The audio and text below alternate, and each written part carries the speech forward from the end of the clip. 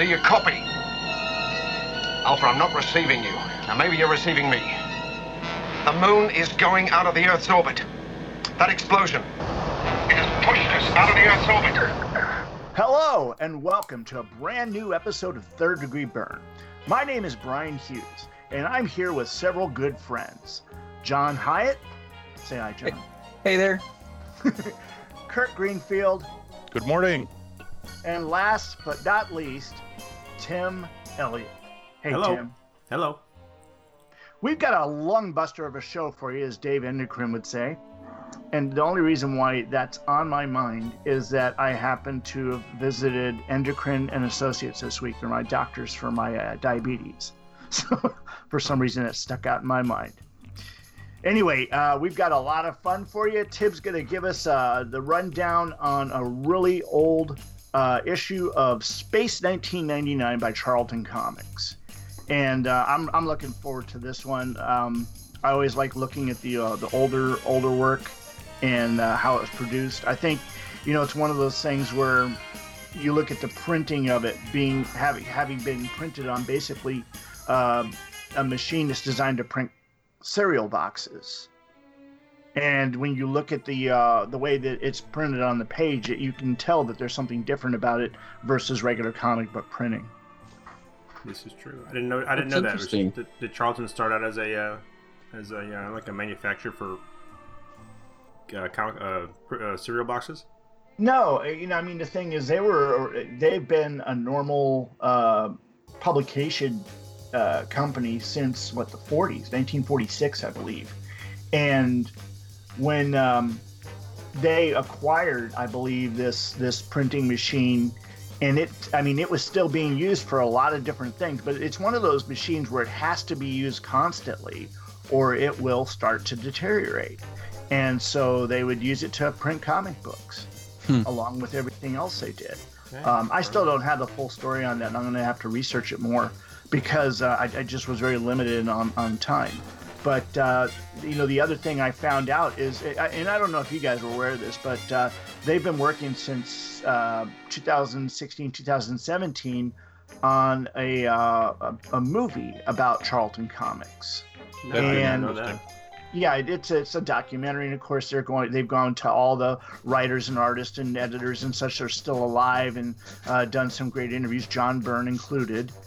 And right now they're basically in the editing process, and they put out last August a call for help. They're asking for post-production interns to assist with the offline editing of the documentary.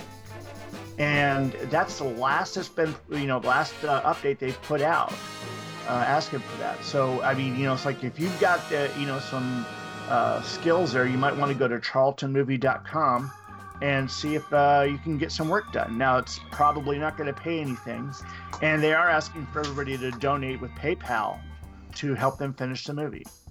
But I know that Byrne had mentioned it a few times on his own site, and other people showed a lot of interest. Looks to be a very friendly gathering of all the people.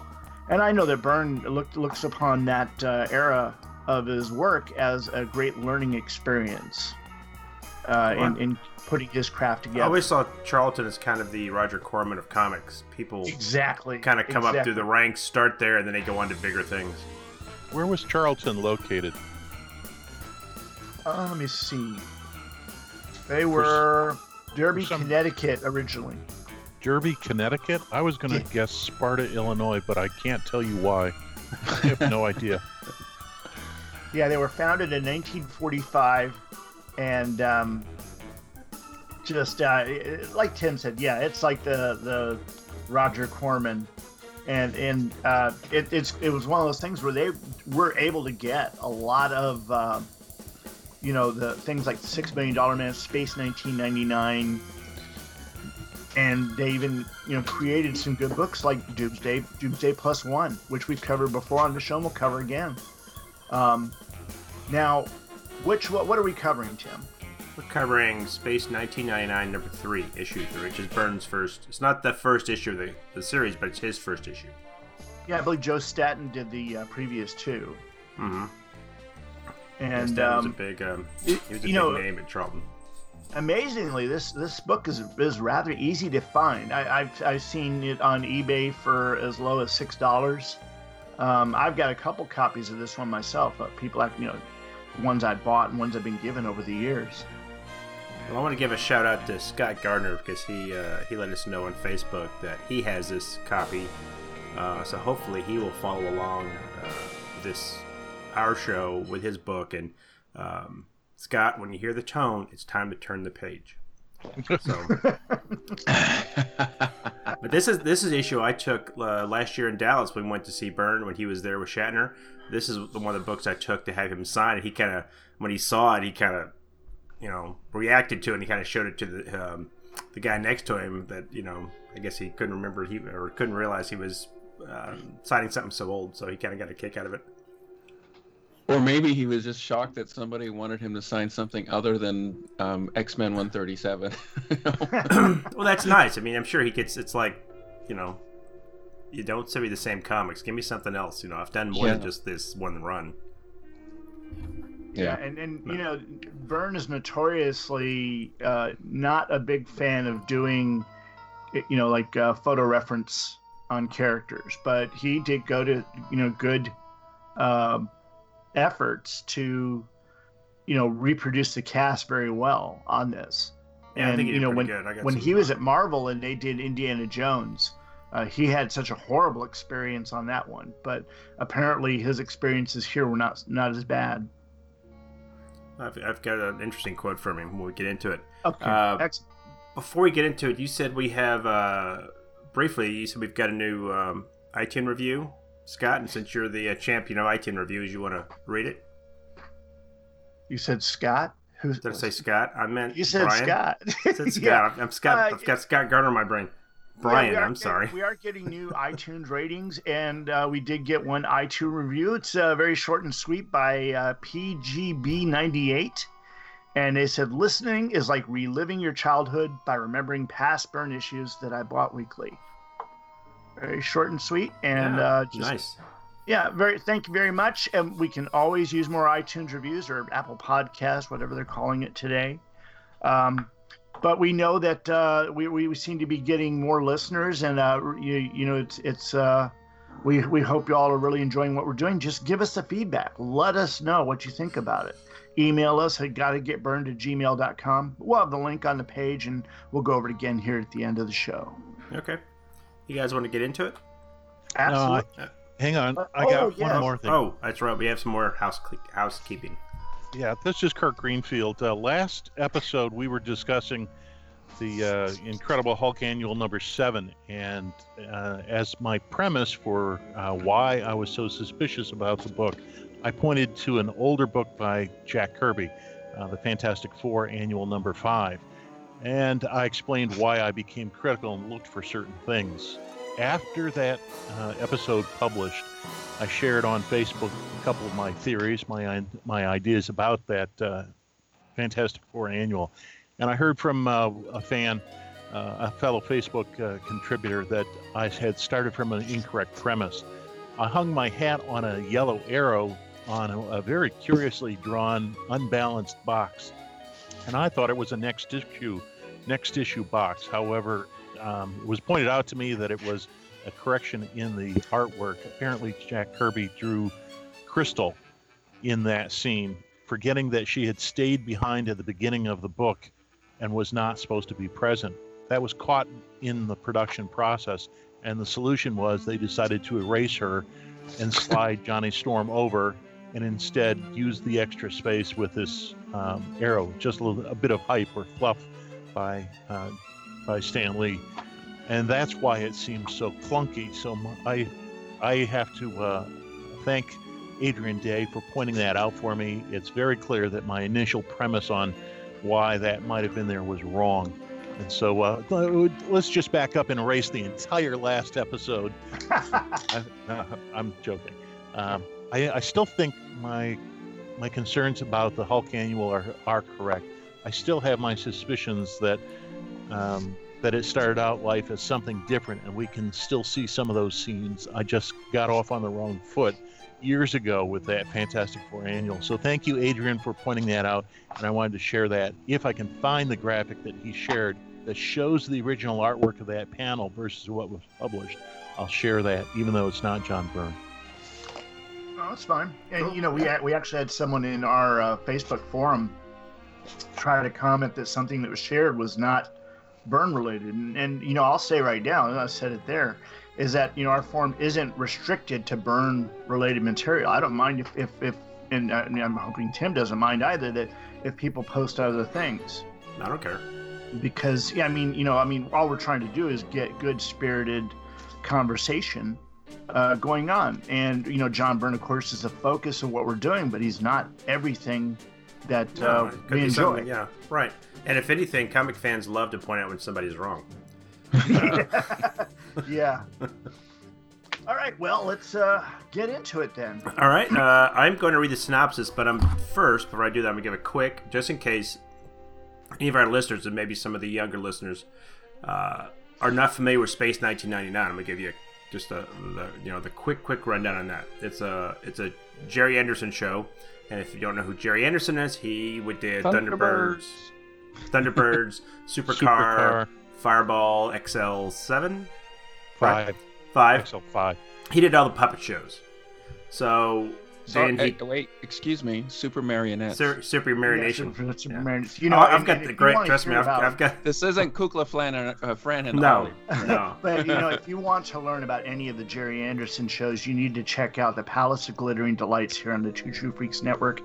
Andrew Leyland has done a retrospective on so many of the shows Anderson's put out over the years.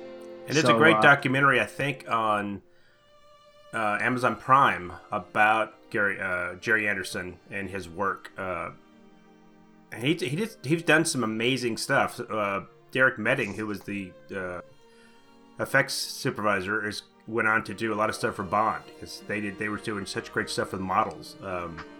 Captain Scarlet is a great Captain Scarlet, and then there's another one. Anyway, I can't remember the name of it. Anyway, he did a lot of great shows, and then he wanted to do him and his wife wanted to do live action, so they did UFO. And when that ended, they did Space 1999 with Martin Landau and his then wife, Barbara Bain, from Mission Impossible. And it ran for 2 seasons, from 75 to 77. And the quick premise is, we have a moon base called Moonbase Alpha. Amongst their other chores, they also store all of Earth's nuclear waste, which seems a little counterproductive to have to send it up into the moon. But anyway, they store it. There's an accident. There's a huge explosion. The moon gets ripped out of the Earth's orbit and goes flying off on its own. So that's the premise of the show, is they are a rogue moon and they're going to encounter, aliens from various places. So that is the premise, and that's kind of where we're at now. So is everybody caught up now? Yep. Mm-hmm. Can you identify the prime characters, the key characters? There is John Koenig, who's the commander. That's Martin Landau. He's the commander of the base. Barbara Bain is the head medical officer. She's like the Dr. Crusher. That's Helen Russell. The science advisor is Victor Bergman. He's kind of the Mr. Spock. And that's the 3 we're going to deal with in the comic. There are others that I can't off the top of my head remember. I've only seen the episodes probably once going through. We had Xena. Is that the shape changing from season 2? No, it was Sandra, who was like the communications officer. Alan Carter, who was the pilot. Kind of the Eagle pilot, wasn't he? Yeah, he was an Eagle pilot. He was the go-getter kind of guy. Paul Morrow, and then there was a lot of other characters that kind of were always present, but I don't think they really focused on them too much. It was really the main 3 that they big 3, yeah, did with a lot. It's a pretty good. Did you guys watch? I never watched it as a child because it was kind of a British show. You would I knew of it, and you would see it occasionally, but it wasn't readily available as a Star Trek was. So until I put it on, I think it's on Hulu right now. I never really sat down and watched all the episodes all the way through. I don't think I've seen an entire episode, but I caught the closed credits once or twice late at night on the seventh, the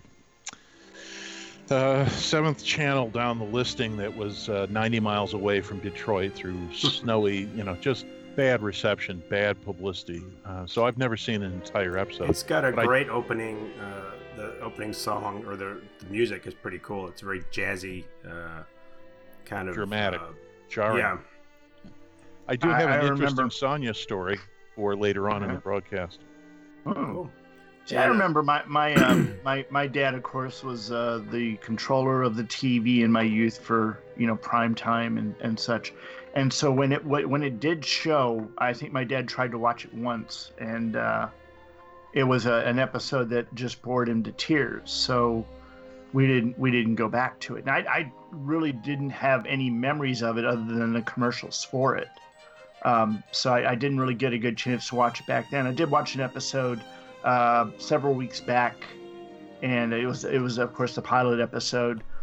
And I was struck by the production values for the day, and how it in ways tried to distance itself from Star Trek, and at the same time carried some of the tropes of it. The costuming, of course, was very Star Trek the Motion Picture like too, in my opinion. Well, they tried to. His wife, Sylvia Anderson, did all of the costume designs for the marionettes when they did the marionette shows, and I think she's responsible for these costumes, which are aside from the flared pants and the kind of disco boots, they're not bad except for that huge zipper that goes down the arm.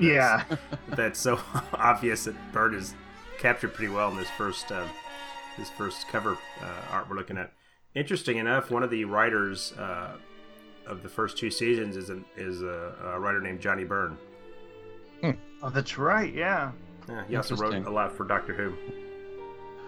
I used to watch this show. I mean, my dad also controlled TV, but for some reason he would let us watch it. I guess we were so excited about it that this and Battlestar Galactica were two of the TV shows that we could watch that were not Dad's normal interest of detective shows and that kind of stuff back then. But I would really look forward to it, and as a kid I just ate this up, and I've seen several episodes now, and they're still good. The pacing, if you compare the pacing of this show to today's show, today's types of productions, it's very, very measured moving. I don't want to say slow because that sounds negative, but it just progresses at a different pace than what we see today, and it's very interesting. And for anyone who is interested in checking out Space 1999, but you just don't really want to sit through an hour episode, and these are almost like full hours. They're very long episodes compared to today. Just watch the opening credits, because you basically get what happens in the entire episode in the opening credits. Which I always thought was cool. It's kind of it's almost like Mission Impossible did the same thing. You would see little snippets of the episode throughout the whole opening. So. Yeah. And interesting enough, Martin Landau and Barbara Bain were both on Mission Impossible. Yep, I think that's where they came from, because they were still married at this time, and it came from that, because he did. They both did 3 seasons, and that ended in '69, I think. Then an interesting Star Trek connection. Leonard Nimoy took over as his spot. Paris. Yeah, he was Paris. So. And they just got rid of her, and they had kind of rotating girl that came in after that. I'm a huge Mission Impossible fan too, so that's one reason I kind of interested to watch that. And also a Lucy Arnaz production, Desilu. Wow, that's true. That's true. Well, that's why if you ever watch Mission Impossible, it's like spot the Star Trek actor, because you'll see the same actors, guest actors, back and forth. The music and you could hear almost some of the same musical beats that you heard on Star Trek on Mission Impossible. So yeah, definitely a lot of cross pollination there. Yep. Yeah. So the first episode for Space 1999 we're going to cover is what, number 3? Yeah, and I was looking at that book. It, of course, came out in March 1976. And Tim, do you want me to go ahead and cover this?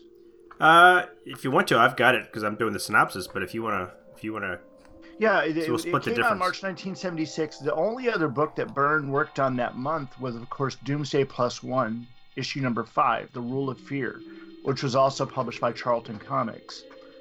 And of course, the Doomsday Plus One books got a good number of reprints over the years. The fact is that he only did 6 issues, and then they reprinted all 6 issues. So it was a 12-issue series, and then they had that one missing issue that got published in the Charlton Bullseye. And I think we want to cover that at some time in the future. So the book, of course, Space 1999, number 3, was published by Charlton Comics. It has a cover date of March 1976 and a non-sale date of December 16, 1975. Had a cover price of 25 cents and a page count of 32 issues. It was edited. The editor, of course, was George R. Wildman. The story title is Bring Them Back Alive. It's got 22 pages. And it was writer Nicola Cutie. Is it Cutie or Cuddy? I'm assuming it's Cuddy. I don't know how it's pronounced. I would say Cuddy. C-U-T-I, yeah. The artist, of course, is John L. Byrne. He handled pencils and inks on this.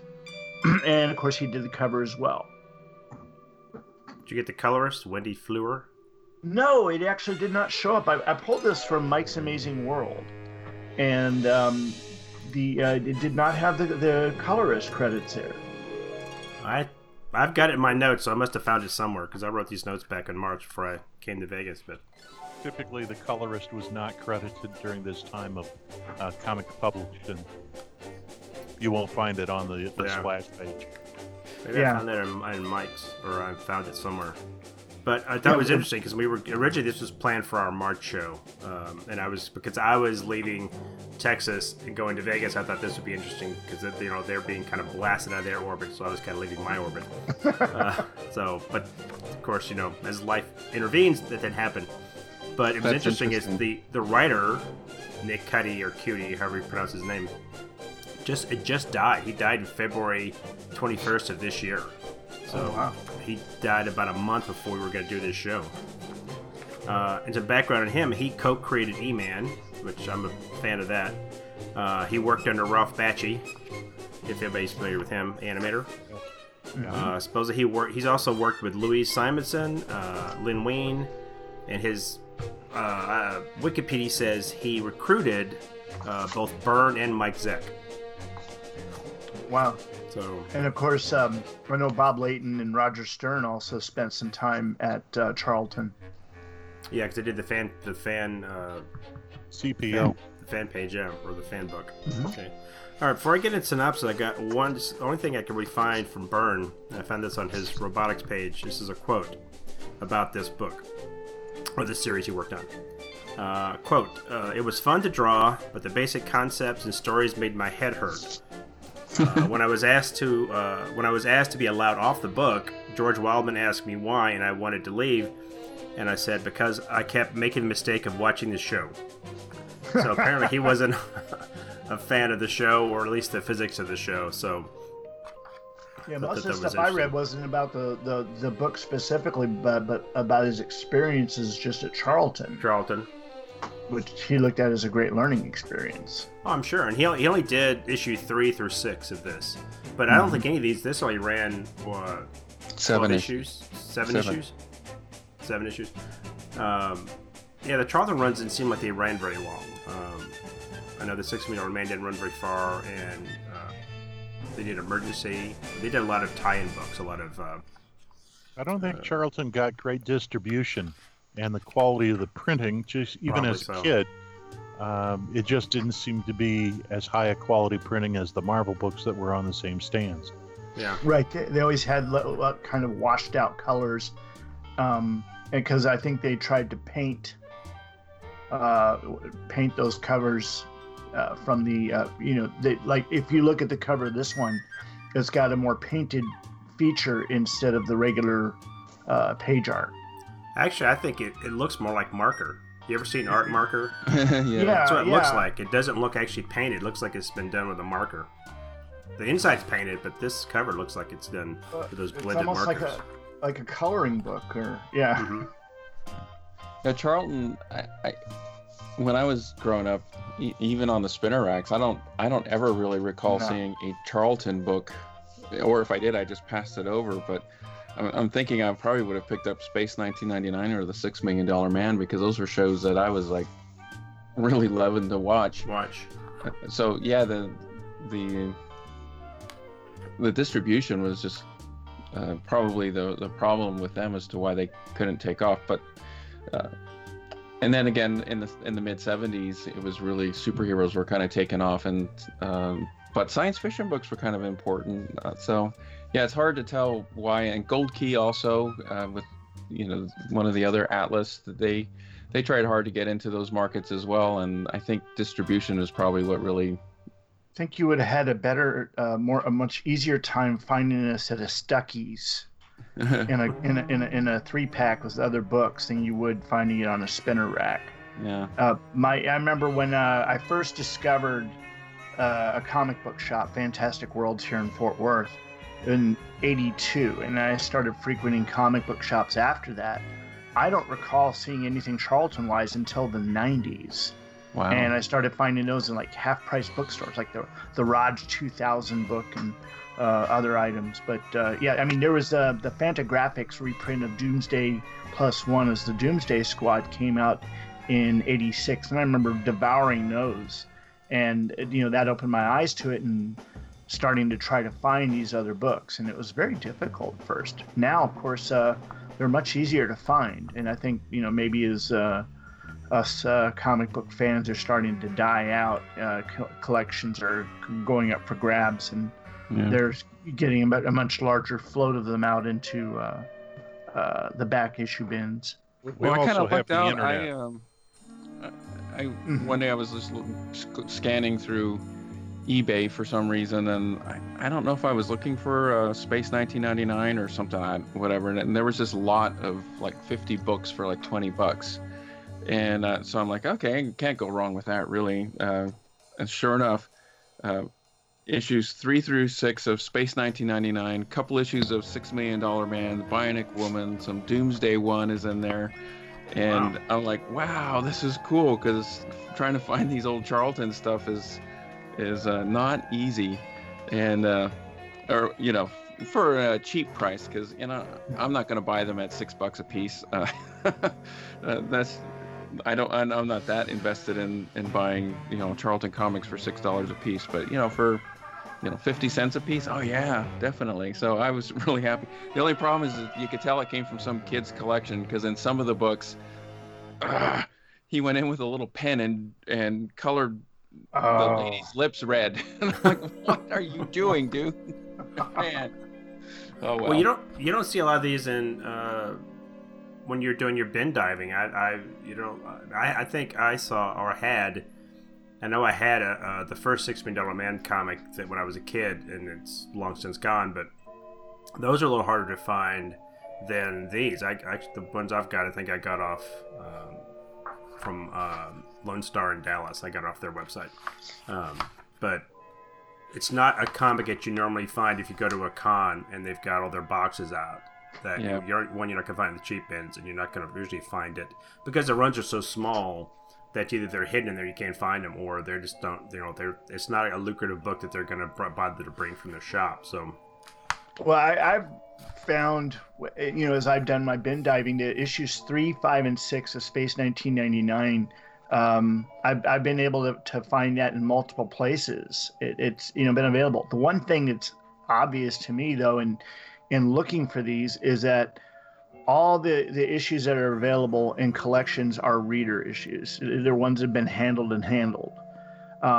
There's not any pristine copies. You're not going to find many 9s or higher when you go bin diving for these. The print run was low. The people that got them read them. They weren't speculating, collectors grabbing these or anything like that. So it's going to be hard to get a good quality issue. And of course, the materials they used to print them on were not as good quality paper as you would have gotten. It's more almost like newsprint. Right. that it got printed on. So if it's not cared for, it will deteriorate a lot quicker than a lot of the other books. All right, let's get into this synopsis that I poured over last night and spent all my time writing because I had to write my own. I couldn't find a decent one online, or else I would have cheated and used that. Did you basically just say see Twilight Zone episode? See Twilight Zone, see Star Trek, see. Yeah. No, I wrote. I mean, I got a page and a half here. You know, Woohoo! This is a quality show. Come on. Well done. Yeah. All right. We are covering, as stated, Space 1999, Charlton Comics number 3. The story is called Bring Them Back Alive, and it stars John Koenig, Victor Bergman, and Helena Russell. Our story opens as Commander Koenig, Chief of Medicine Helena Russell, and Science Advisor Victor Bergman explore an Eden-like planet. They discover a table full of food where there should be none on this primitive, undeveloped world. Helena suggests caution, but before Koenig can quote Admiral Akbar, the trap is sprung. They are trapped in a dome and are soon launched into space. The trio are gassed, and when they finally come to, the dome has sealed and locked into a mothership, and they are off to parts unknown. They discover all the plant life around them is plastic, and seeing several aliens in similar cages, Victor deduces they are in a cosmic zoo. Koenig tries to break through the force field, but a power shock stuns him. One of their fellow captives speaks up. And these have got a lot of weird, funky names, so if I mispronounce them, correct me. Clores, a bearded alien with delicate features, introduces himself and the others. Kanta and Rega, a pair of Organian-like energy beings. Silray, and Cora, a pair of winged warriors. Kag and Zune, a pair of four-armed Neanderthal aliens, and finally a gelatinous form with two large eyes named Zustra. Clores explains they are on a giant space ark heading back to the homeworld of their captors. The rest of the captives begin to squabble when Koenig says they must all work together if they want to escape. Silray, one of the winged aliens, says they have never seen the captors and that there is no way to escape. Suddenly a door opens and a table and chairs slide out. It's feeding time. The captors sit down to a meal and discuss their situation. The trio from Moonbase marvel at how the different aliens consume their food. Koenig wants to rush the door when dinner is over, but a large robot guard enters and ends his thoughts of escape. The guards have shock sticks and death ray eyes. The captives are taken to a space gymnasium with workout equipment suited to each species. The group settles in for a vigorous workout and some relaxation. Koenig takes a dip in the pool, and when he is underwater, is contacted telepathically by Zustra. He tells the commander that he has waited for someone with his spirit to arrive, and he has an escape plan. He tells him the robot guards are sensitive to bright lights, and the two energy beings who communicate through different frequencies of light will blind the guard, and Koenig will push it into the pool to short it out. There is a flash, not Barry or Wally, and the stunned guard is lowered into the pool. The doors open with the help of Zustra 2, a clone of Zustra. The group presses on as they run down the corridor and encounter more guards. Kag clobbers the guards with his forearms. More guards try to shoot at Cora and Silray as they fly overhead. And Koenig throws a stick and staggers a guard as Silray slashes with his talons. The energy beings Kanta and Rega search for weapons as the rest of the group head for the control room. Rega tells the group she found the weapons, but her husband is missing. He has been captured. The group pushes on as they encounter another group of guards. The Alphans open fire as the others get clear. One of the guards zaps Zastra with his laser eyes and kills him. The group mourn their loss but continue to the control room. Cora and Silray have found the control room. The rest follow them down the corridor. They reach the room, but it's empty. Victor explains the ship is too complex to run itself or be run by robots. Koenig tells him someone is controlling the ship, and they are among them. One of them is the captors and controllers of the zoo. The group discusses who the spy could be. The four-armed Kag accuses Clores since he protested the escape plan to begin with and was not captured as a pair. All the rest of the aliens are paired up. Cloris tries to convince him of his innocence, but Koenig stuns him. Byrne proclaims, "He's dead, Commander." With Cloris gone, it's up to Victor now to study the controls and try to get them back home. After several hours, he tells Silray and Cora to call the others. He has discovered how the ship works, but the winged couple turns on him. They are the zookeepers. They can't let him live and reveal their secret. They take aim when suddenly their weapons are pulled from their hands. Cora's is not dead. He feigned death because he and Koenig determined who the zookeepers were long ago, and they were just playing along to trap the two. After a scuffle, the two are put back in their own cell, and Bergman reverses the course and returns to Moonbase Alpha.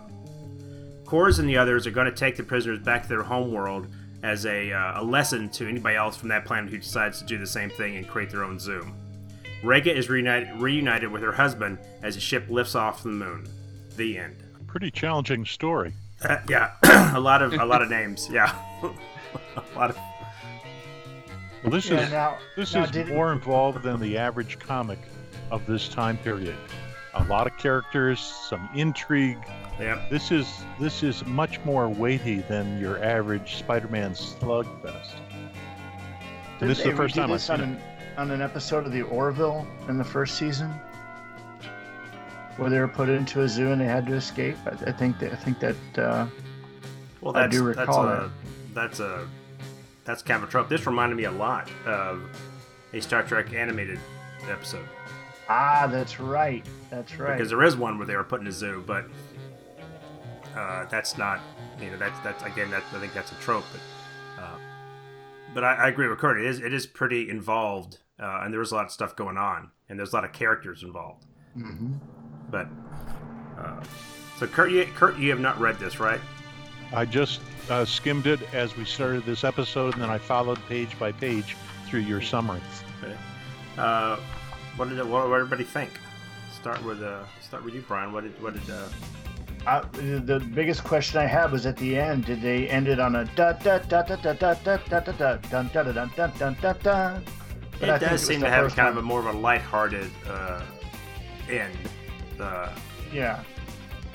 But it did feel to me like you could have put and you say it's a common trope, but you could have injected Kirk and Spock in this, or any other characters from any of the Star Trek series, and it still would have played pretty much the same way.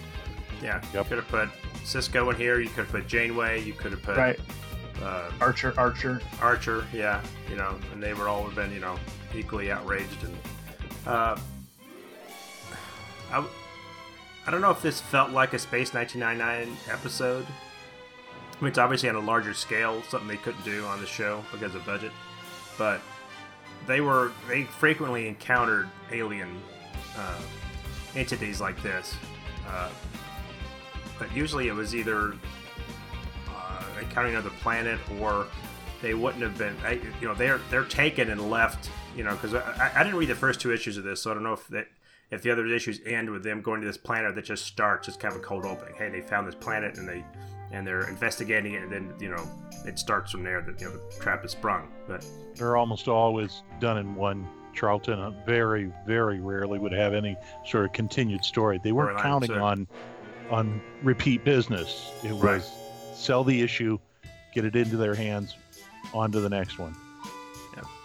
Well, the thing that is interesting is that the series Space 1999 didn't premiere until September of '75, and this book came out in December of '75. In December, yeah. So and you're looking usually at a 4-month turnaround from the start of a book to the point where it actually gets published back then, and so they probably didn't have a whole lot of material to go on importing this book and making sure that they get the character voices and such. So getting this like this, even in this format, I think was a good effort, and they got a lot in there regardless. But I don't know that it was truly reflective of the show. I think the voices are not bad. I think they kind of captured, and maybe I'm superimposing what I know of the characters onto this book, so maybe I can't judge it accurately, but I think they did a pretty good job of when you're talking about Koenig, you're talking about Martin Landau, and Right.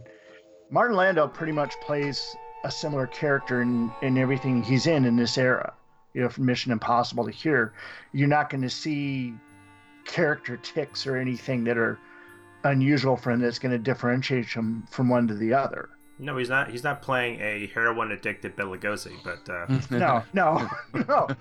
And so the thing is, you can write a character with Martin Landau's voice and not necessarily be Koenig. yeah, I think she's a little more.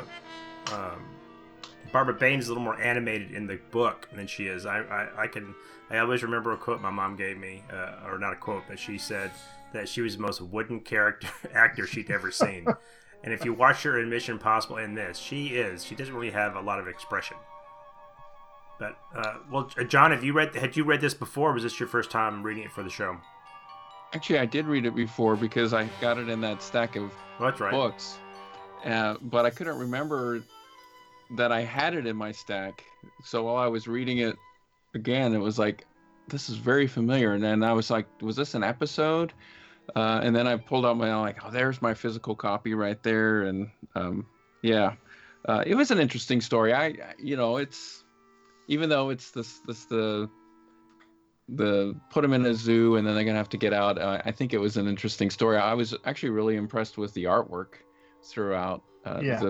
Because he did a really good job at capturing the likenesses. Yeah, page 2, Barbara Bain in the upper right, and I don't know, the actor in the bottom right. Those seem to be really photo referenced. Yes, and it's interesting though, but on Koenig he didn't do that so much. I noticed that. It's like he created a model and worked off the model rather than off of photos, whereas he worked on photos. Right, and that's what I like. He except for those 2 pages that Kirk just brought up, which obviously look like he almost traced a photo. The rest of it, he does almost a character. He gets their features down so you know who they are, but it's not so photo reference. It's kind of what he does with I think the front cover is pretty good too. That doesn't look photo reference, but you can obviously tell that actually looks more like Koenig, the actual. Martin Landau than it does in the rest of the book. Right. Yeah. And the other aliens, you can kind of tell that's that. Byrne has a way of doing, when he's doing some characters, he can do them as almost cartoony, and then he does the rest of his characters look kind of realistic. But sometimes he'll throw in somebody who looks a little character cartoony, kind of goofy looking, kind of usually an elongated face. And some of the aliens in this look like the beginning of that. The Neanderthals look more like his more finished work than the rest of them. But I agree, the artwork's pretty good. It's a lot of Byrne tech. The guards, I think, let's talk about the cover real quick. The cover, again, we thought it's pretty dynamic. The guards obviously look like Byrne guards. They look like almost like Doombots, or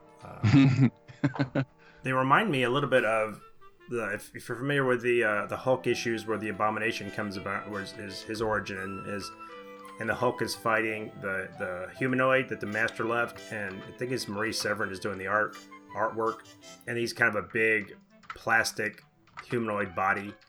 That's what these remind me of. Yeah, you have to excuse me here. Kirk got cut off from the call, and so I'm trying to reconnect him. That may be a function of my computer being overloaded, guys. Okay, he's back. Well, so I love...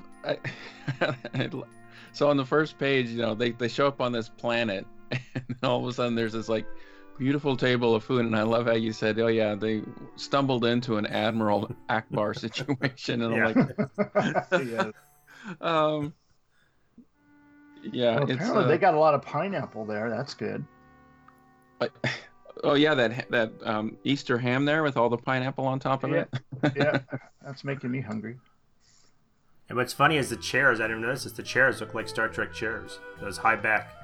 Yeah. Tulip type chairs. Yeah. Nice futuristic look. So Byrne was actually working at Marvel as well, right? Didn't he just start a couple of Was this Iron Fist was on he was here? doing Iron Fist, and he had done Dracula, and he did something for Marvel Premiere. Marvel Chillers. He did the Marvel Chillers, the Tigre story, and was he on X-Men by this point? No. It'd still be a while. He'd go through, I mean, because he was in between issues 3 and 4 of Iron Fist here. Okay. So he had a good way, and he still had work to do on Emergency. And he kind of worked back and forth for up to about 76 or 77. I think he was still working for some Charlton stuff, wasn't he? Yeah, definitely. Because he did E-Man in 77, and but by after E-Man, which was very early apparently, he was pretty much all Marvel through the rest of 77. Because he was doing Marvel Team Up, Iron Fist, Champions, and Marvel Preview. So he had. I mean, he was just pretty much all Marvel after that. Yeah. Okay. Yeah. Yeah. So interesting stuff. I like on page. Well, it's page 2 here. How they're all distorted while they're passing out to the gas. Yeah. Like that effect. That was a great effect, wasn't it, Kirk? I thought it was too. It was kind of fun. Which one? I'm sorry. Fourth panel on the second page. Oh, that looks like his paper towel trick, where he'll put ink on a paper towel and smear it. Yeah, I think he's talking about the one to the right where they're all being distorted, where they're passing out. Yeah. Yeah. And that's almost like something you would see from a character's point of view. It's almost like an effect you would actually have in an actual film or a TV show. Kind of that, psychedelic. You know, that fisheye lens they used to use in Star Trek. Yeah. When things would go kind of crazy. Mm-hmm. But yeah, I think the one to the left of that, you're right, Brian. That is his paper towel trick with I guess that's the gas coming out as they're all falling to the ground. Does anybody see a face in the cloud in the gas there? It just looks like a badger or something in the upper left. It's unintentional, I'm sure. Never mind. Right there next to the word balloon, I can see what looks like 2 eyes and a mouth. It looks almost alien. That's it. Like one of the Greys, but with a big open mouth. Now it's haunting me. I can't help but see it now. Okay, moving on. Splash page, giant, not a splash page, full page. Full page. Give us this full effect of the zoo, which was pretty cool. Yeah, it's laid out. It's a lot of a lot of Byrne tech. That I will say the captives don't have a lot of space. No. To, I mean, the winged people, Cora and Silray, they look like they're in clouds or something, but there's no room to fly in that habitat. I mean, I don't. Yeah. And the 2 energy beings are basically at the smallest cage, but. Guess they don't need a whole lot of room. No, and why they couldn't. They kind of reminded me also of, speaking of, we were talking about Corman earlier, Battle Beyond the Stars. Battle Beyond the Stars, yeah. And they got the Thermians that communicate with heat. Yeah. Oh, right. These communicate with light. But obviously they can also, I guess, somehow they speak. So they're either telepathic or they can all speak English. Because I don't think they ever established any kind of a universal translator. It was like Star Trek, everybody can just speak English. Maybe it was Sargon and what's her name from that episode of Star Trek. Well, that's what they seem like. Yeah. Sargon and so we've got our aliens, we've got the force field that Koenig, and in that it's page 4, the top. You see Victor trying it. Yeah, but that face where he's drawn Koenig looks really, and in the bottom panel, he's really kind of off target here on Landau. His face looks a little elongated. Yeah. But Bergman's doing a good job and it's mainly because he's got that bald head and those mutton chops he had on the show.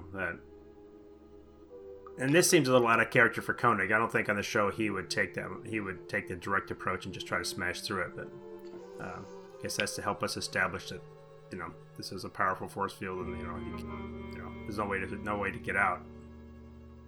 Yeah, and I guess if this was written so early after the premiere of the program, that maybe they hadn't quite identified how the character ticks, how the character would act. They probably thought, oh yeah, brash captain, think Captain Kirk kind of thing. Exactly. That kind of stuff, establishing the type of characteristics that the characters would have. But it's a comic. You have to have some action, so you had to have some action, kind of keep it going. I like that he's taking a full run at it. That was like, dude. he's not picking up a rock or something else to throw at it. He just, anyway, it's a little crazy, but so that's when they Kors decides to introduce himself, and kind of we get the rundown of everybody else who's. Is this the obligatory, almost looks like John Byrne kind of character? It's just the hair that makes me think. Yeah, I think the hair. If you look at the other images of himself that he'd drawn back in the day, that's the close one. I mean, again, it doesn't really look like him, but the hair makes me think of his self-image at the time. It could be, and that's probably it's a 70s, so early mid 70s. A lot of beards going on. What's interesting is how little detail there is in his face and the two. The Silray and Korra, but there's a lot of detail in the forearm characters. Kag and Byrne. I said they seem more like prototype Byrne characters than the others, but you get the sense that he's kind of finding his way. His tech is almost down, but it's the facial features and the way he's going to draw characters. Haven't quite developed, because look at the ship on page 6. That's such a Byrne ship, and a lot of Star Trek influence too, because it looks like it has nacelles.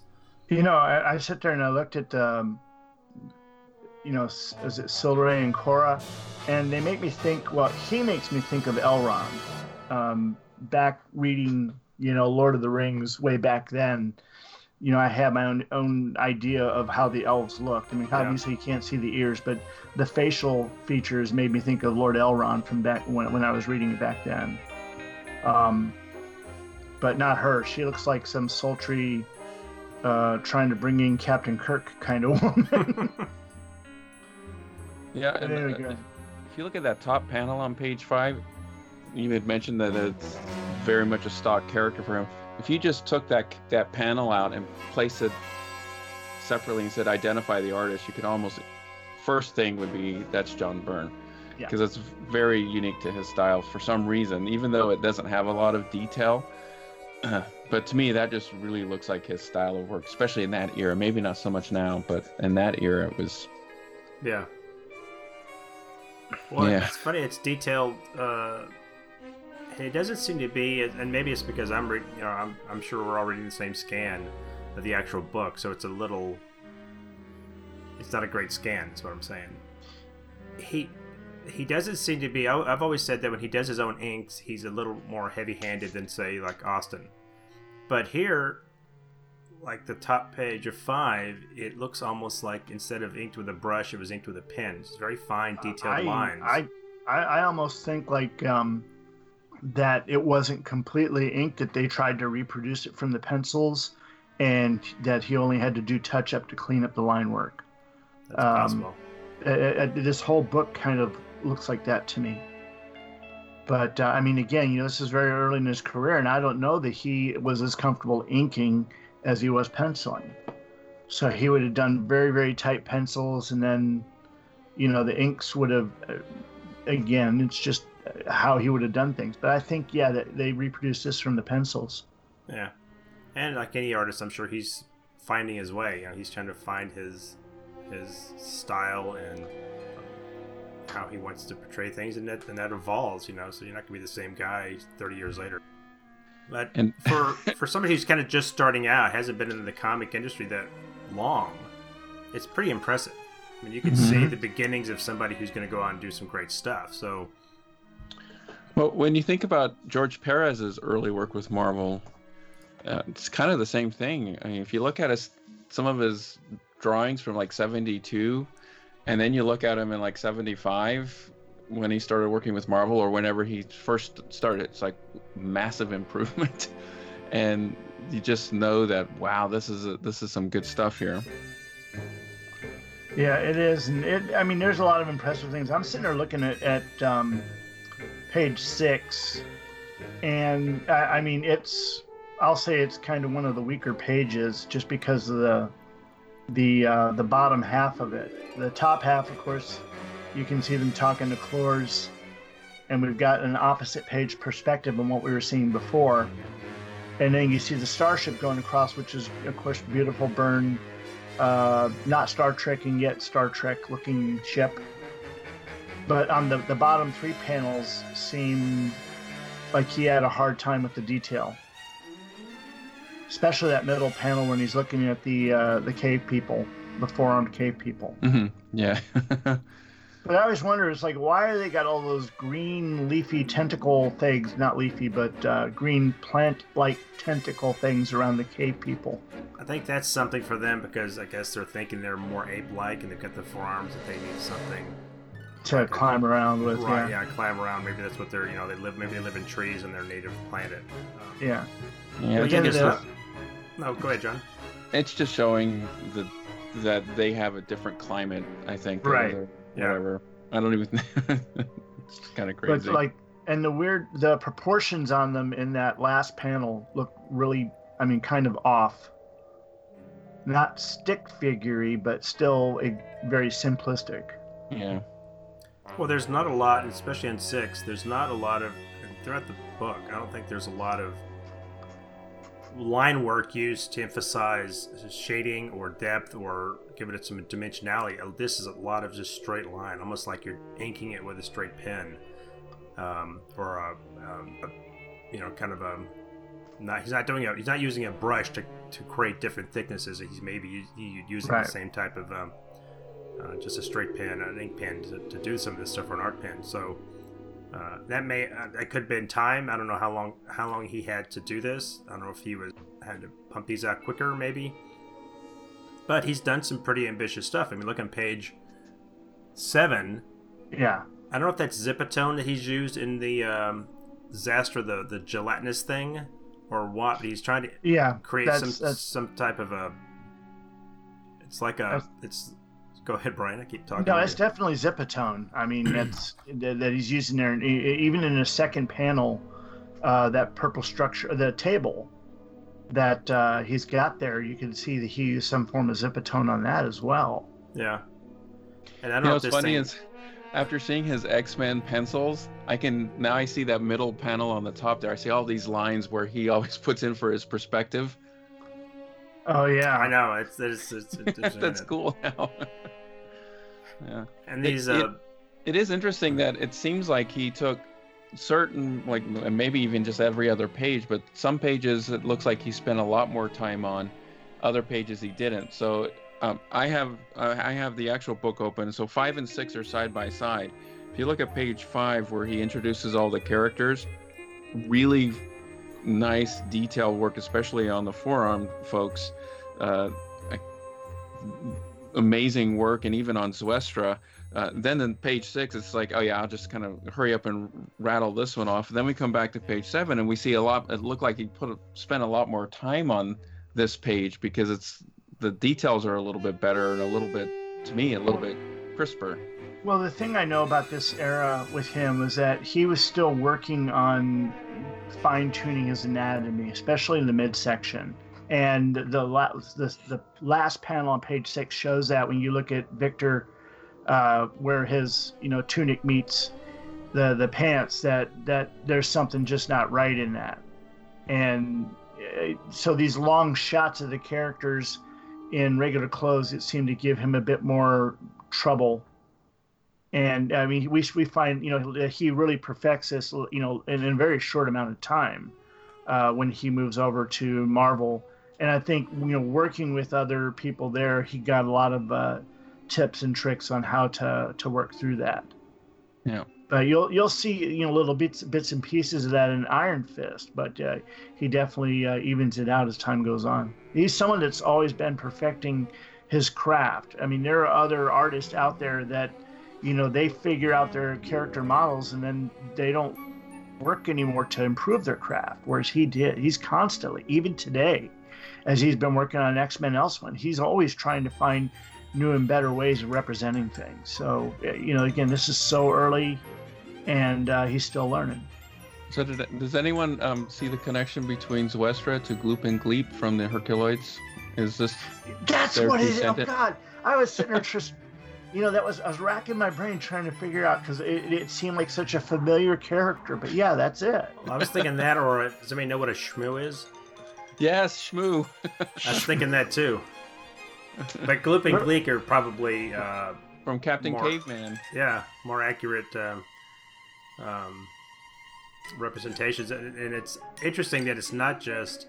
It looks like it's got a brain and a spinal cord. And sometimes it's kind of hard to tell what is in this thing, because it seems to be a little busy inside. That dinner scene gets a little. I want to say it's muddy, but it's got so much darkness around it, and some of it made from the printing. If it's a poor page or the paperwork or the paper they use. So I'd love to see these kind of rescanned and cleaned up and recolored. The scan actually is not bad. I think because it is, Space 1999, it's a licensed product, that you're not going to get that kind of reprint like we did with Doomsday Plus One. Definitely not. Yeah. But no, the scans are pretty accurate to the book I'm holding in my hand. Actually, it's a little bit better than the book I'm holding. So the production and it hasn't been kept in a bag and board and pristine, so it's kind of yellowed and stuff. But the only way that they're going to improve this is if someone goes in and does a lot of work to touch it up.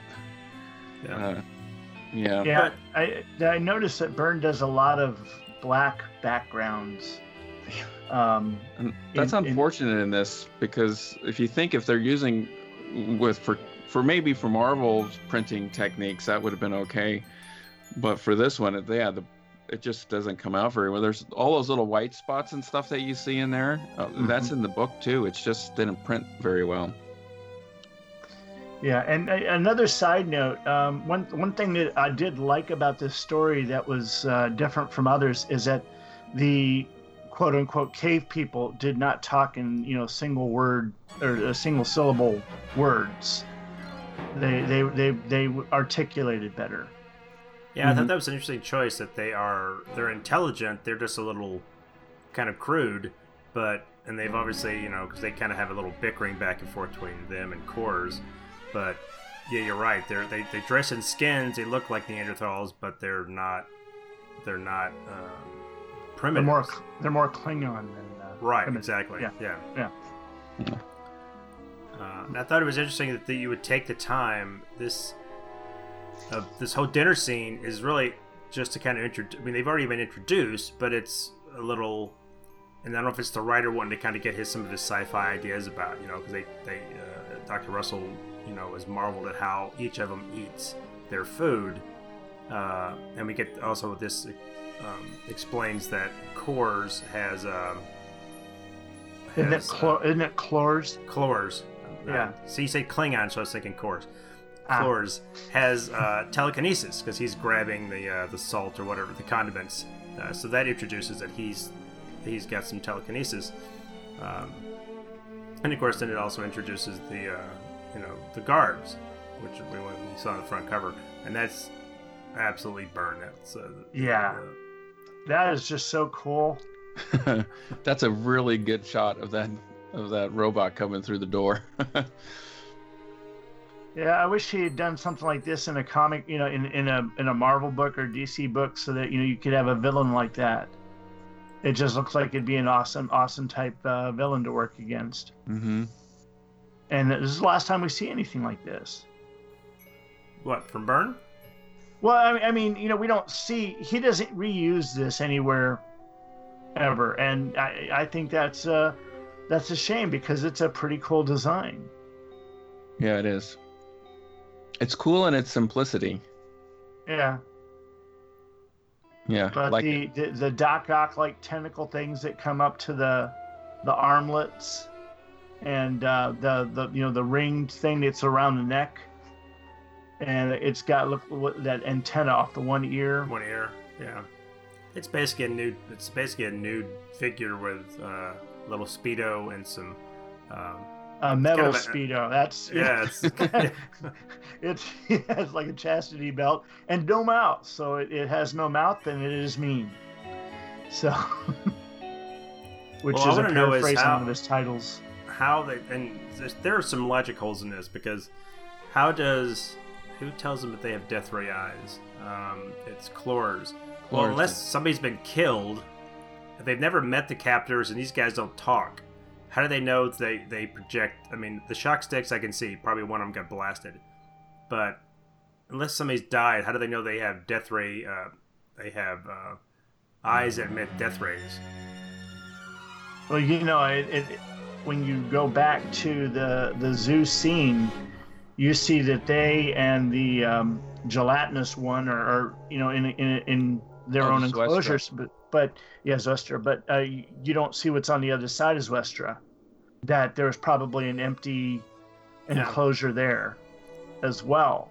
I mean, it can't just be these ones. I mean, these ones, of course, are brought together for dinner, but are they the only ones there, or they're the only ones left? Seems to me they're the only. Well, I don't know, but they don't have. There's no dialogue that once there were 8 of us, or once there were more of us, then we they get out of line, or it could have been they tried to escape and they were killed. That's why we shouldn't try to escape. That's why Clores is trying to tell them not to. Well, remember Zwestra is alone, so they usually get them in pairs. So maybe the other one got zapped by the death ray eyes. That's how Clores knows.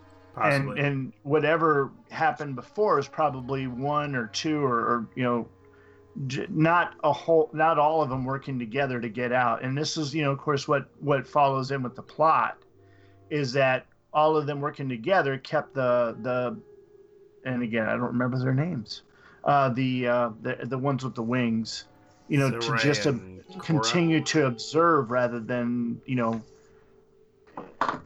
it gave them something of interest, I think.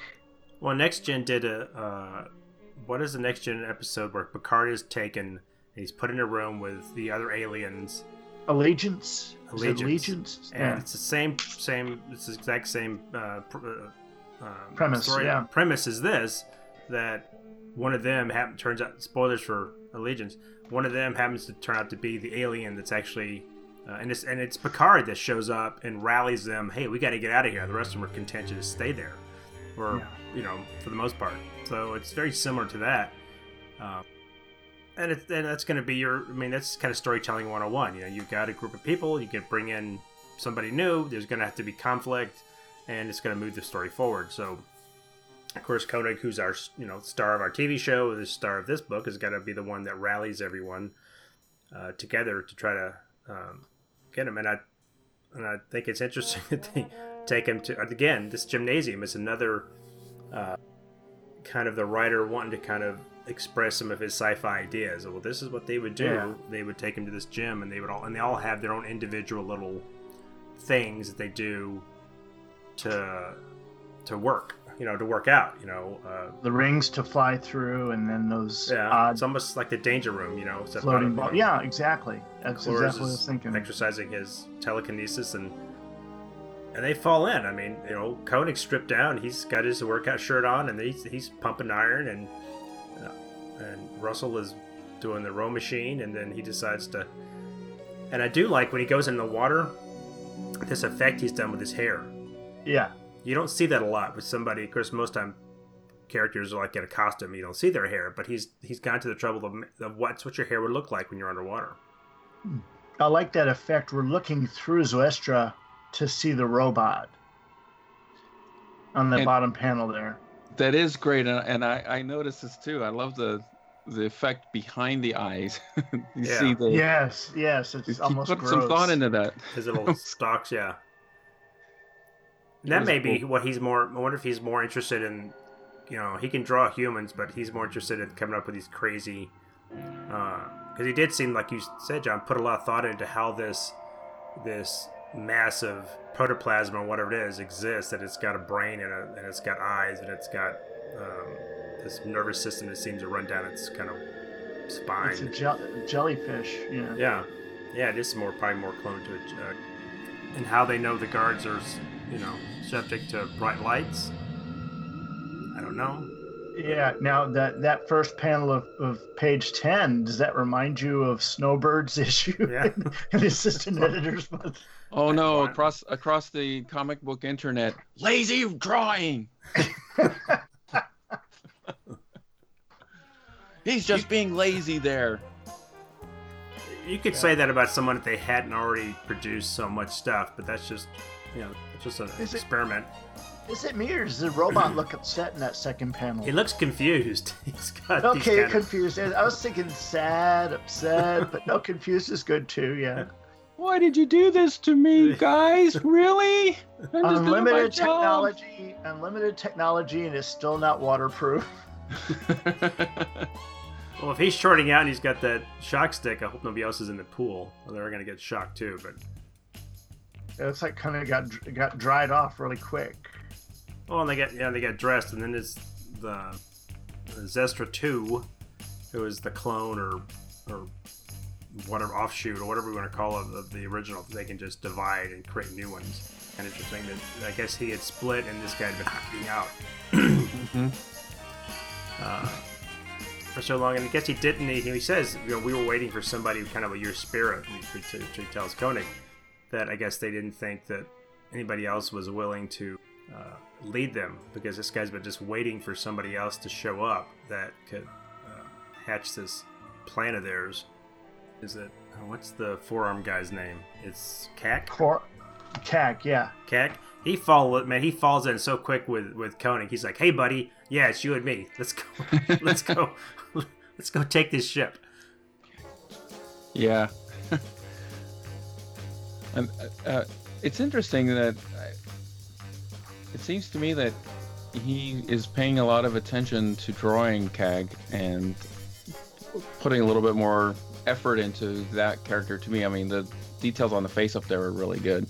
I think he probably enjoyed this part of it more than Koenig and Russell and them. I don't know, maybe because they were a little bit more interesting than just standard humanoid. And the androids too. Yeah. Well, it's all his creation. The three main characters are three actors that he's kind of having to draw. Everything else is something he created. So I think he's going to put more effort into them, or it's just because it's just a non-human. It's something different. So he gets to kind of how do you draw the forearms?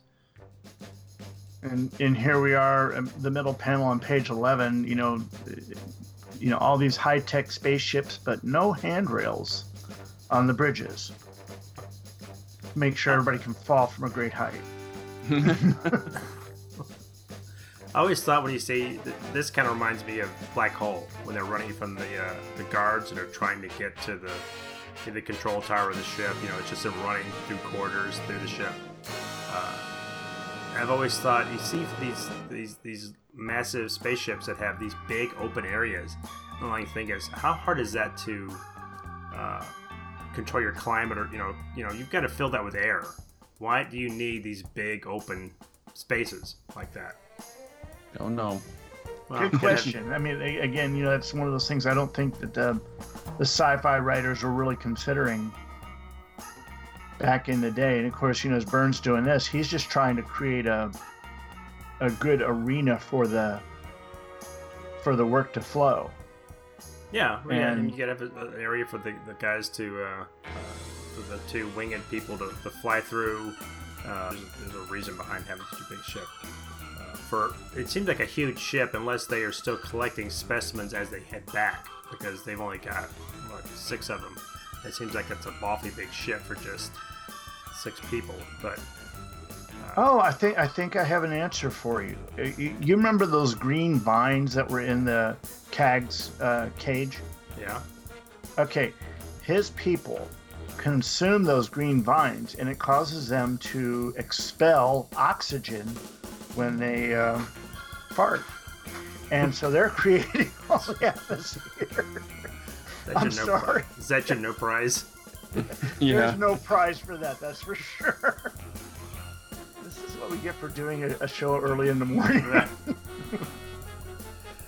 So Okay, they're heading out, and Go ahead.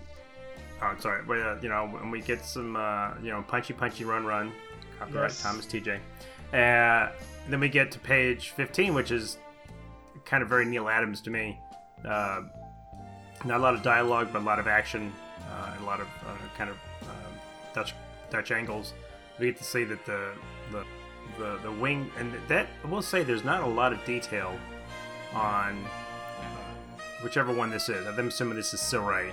When he comes down and he slashes the guard, there's not a lot of detail in his wings or his arms or any of it really. It's just kind of a line drawing. But I think it's to denote elegance of the creature. It's supposed to, he's supposed to, yeah. Simplistic and elegant and yeah. But is that supposed to be blood coming off the android? I don't know what that is. But he's got or hydraulic fluid. Probably. Yeah. He's got a piece of, I guess, his skin or his casing or something in his hand when he says that was most stimulating. I'm surprised that got past the code. Well, because it looks like it's blood, but it can't be blood. But I think it's just supposed to be. I don't know what it is. It looks like this. Yeah. But I like the way he says that was most stimulating. That nice little Kirk pause. Well, that's a very kind of a Spock line there. Yeah.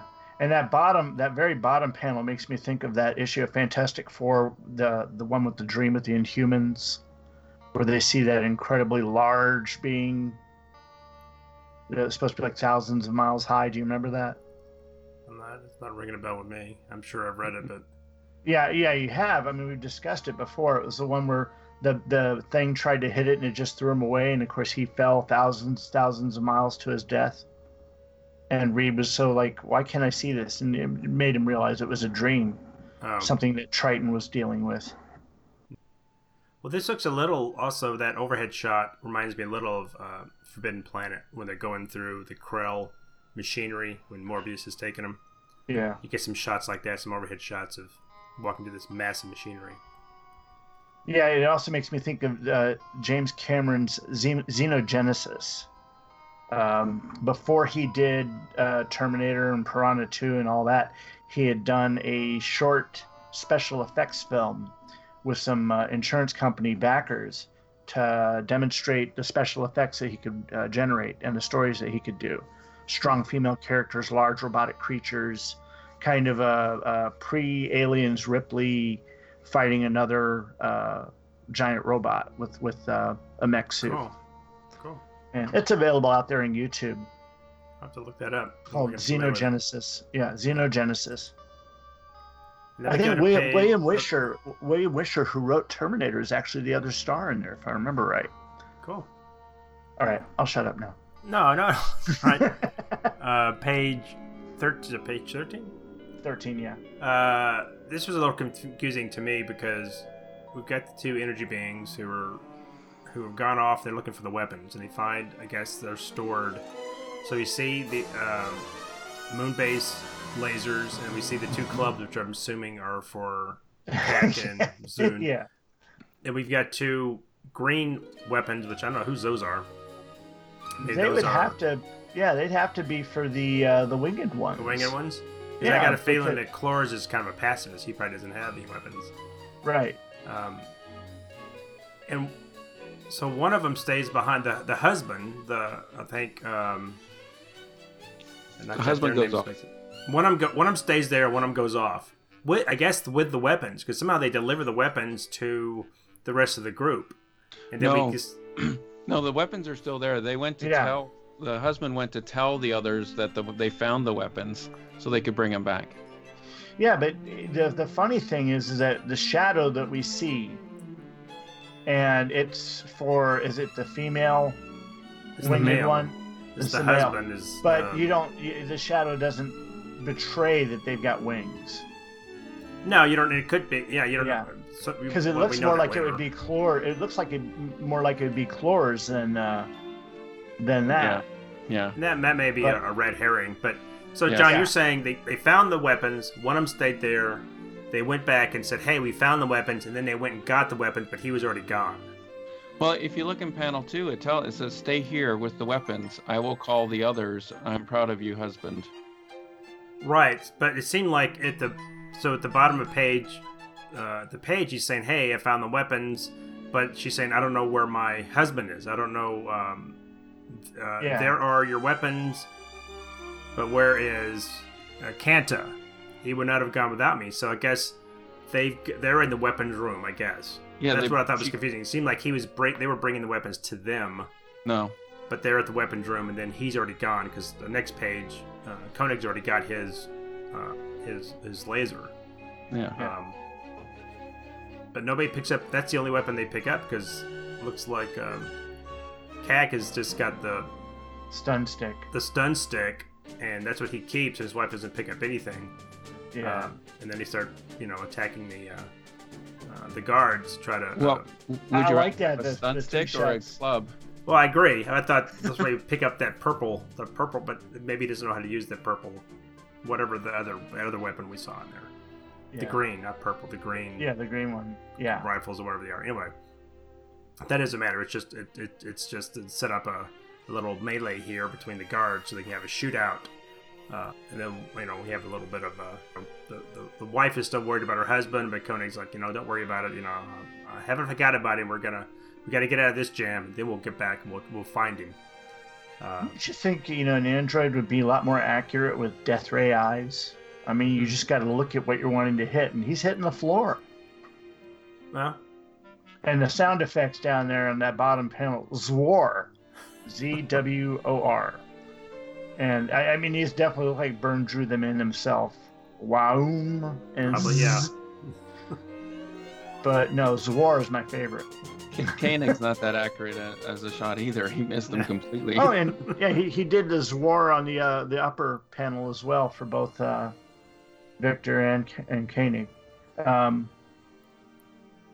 yeah, I mean, again, the androids could be dodging, and so that's going to even throw off their shots, I guess. Well, which is odd because the panel above looks like all three of them are hitting one of them dead in the chest, and then the panel below, everybody's missing everything.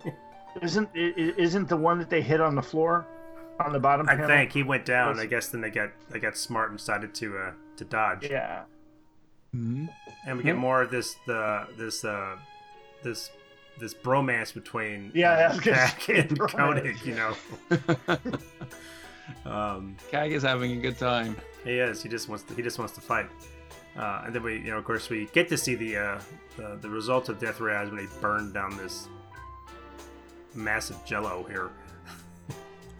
And his buddy doesn't seem that broken up about it. He's like, that didn't mean anything to me, but oh well. I'll just split and have another friend. Yeah. It's just a broken fingernail. That is so sad. I know, right? Especially because that someone later with the broom is going to come across that broken fingernail. And the wife is still worried about the husband and Koenig, And then we get which I think ties into the end of the story of Russell kind of has this. It looks like she's trying to hug her, this energy thing. That trying to reassure her that we'll find him and we haven't given up. And that before you go on to that page, if you look down at the bottom of page 15, you see how the smoke rising from the dead Zuestra 2 is covering Koenig's midsection. Mm-hmm. That's basically Byrne trying to cover up what he has difficulty with there. That's just a guess on my part, but I noticed he's getting creative like that to help him in these situations. Well, it's easier to ink that smoke too. The Yeah. rubble's the rubble or the burned creature or whatever. It's actually done well. It looks like a big pile of goo. Mm-hmm. That's giving off now, steam or something. Yeah, I'm bummed that we don't actually see the eyes. Those eyes have been melted off. Yeah. Well, look in the panel above, you get to see them kind of all in a weird shape. That's it. Yeah, true. It's like a drunk Zoestra, but no, burning. Yeah. Now, the shot of Barbara Bain there on the next page, on page 16, is that a photo reference? I mean, it looks like it's. I don't think it's like a trace, but I mean, it looks like he was looking at something. I don't think he actually traced. I mean, he could, because he's got a light table, but I think he would basically just be observing from a photo and working off of that. I think they've shown a lot of videos of him drawing, and when he does something like that, he's just looking at it to sit there and get the idea behind it. It's just amazing. There was a discussion this week about circles and straight lines. And he says he's basically at the point where he can almost do a complete perfect circle, and it's just one of those things that's he doesn't necessarily have to use tools to do it, but still does. And doing drawings like this, it's almost like he envisions it and then can just make his hands do it. The muscle memory of whatever it is he's seeing can make it happen. And I think he'd prefer to do that versus tracing. Well, yeah, I wouldn't ever suggest he was tracing, but it's a difference of the pages in the beginning of the book. It looks like he was not traced, but he was looking at it and copying exactly, right. Not just okay, this is how her features are. I'm gonna draw that the way he's done with Bergman. It doesn't look like he's done that with Koenig. Throughout the rest of the book, he has just kind of drawn freehand. His freehand, because if you look at the page you're referencing at the very bottom, it looks like there's his throughout the whole book, his face looks too elongated. Is he making just a whole lot of Zipatone usage on this page, on page 16? I mean, that top panel, aside from the characters, is all Zipatone. And I mean, he's made a Bob Layton usage of of Zipatone on this page alone. Every flat surface has Zipatone on it. I don't know if that's time saving or if it's just some of the stuff in this looks like it's, especially if you go to the next page, 17, when you're looking through Zostra, it almost looks like on newsprint when they try to actually reproduce an actual photo. Mm-hmm. It's got that kind of. I wanted to ask you though, back on page 16, you see how he's got the arrows telling you which panel to look at next. What do you think about this? I mean, I didn't need them myself, but I actually found them distracting. I don't think I needed him. I think it's interesting that he's not having him break the borders. It's interesting. It's almost like he's drawn them so they're on top of the borders.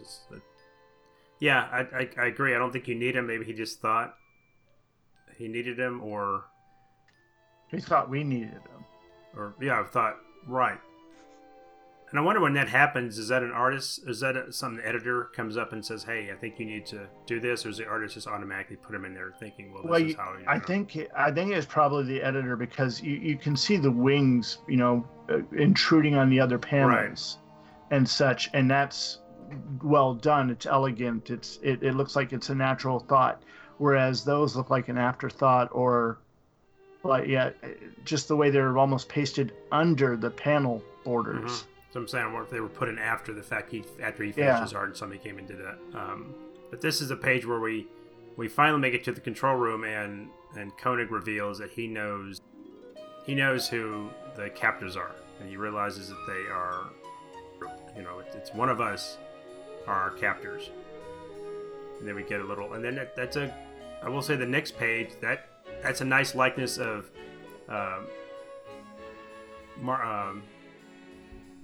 Landau. Sorry. Martin Landau. Martin Landau. And that's a great shot of Cag. Barbara Bain. Oh, okay, Cag.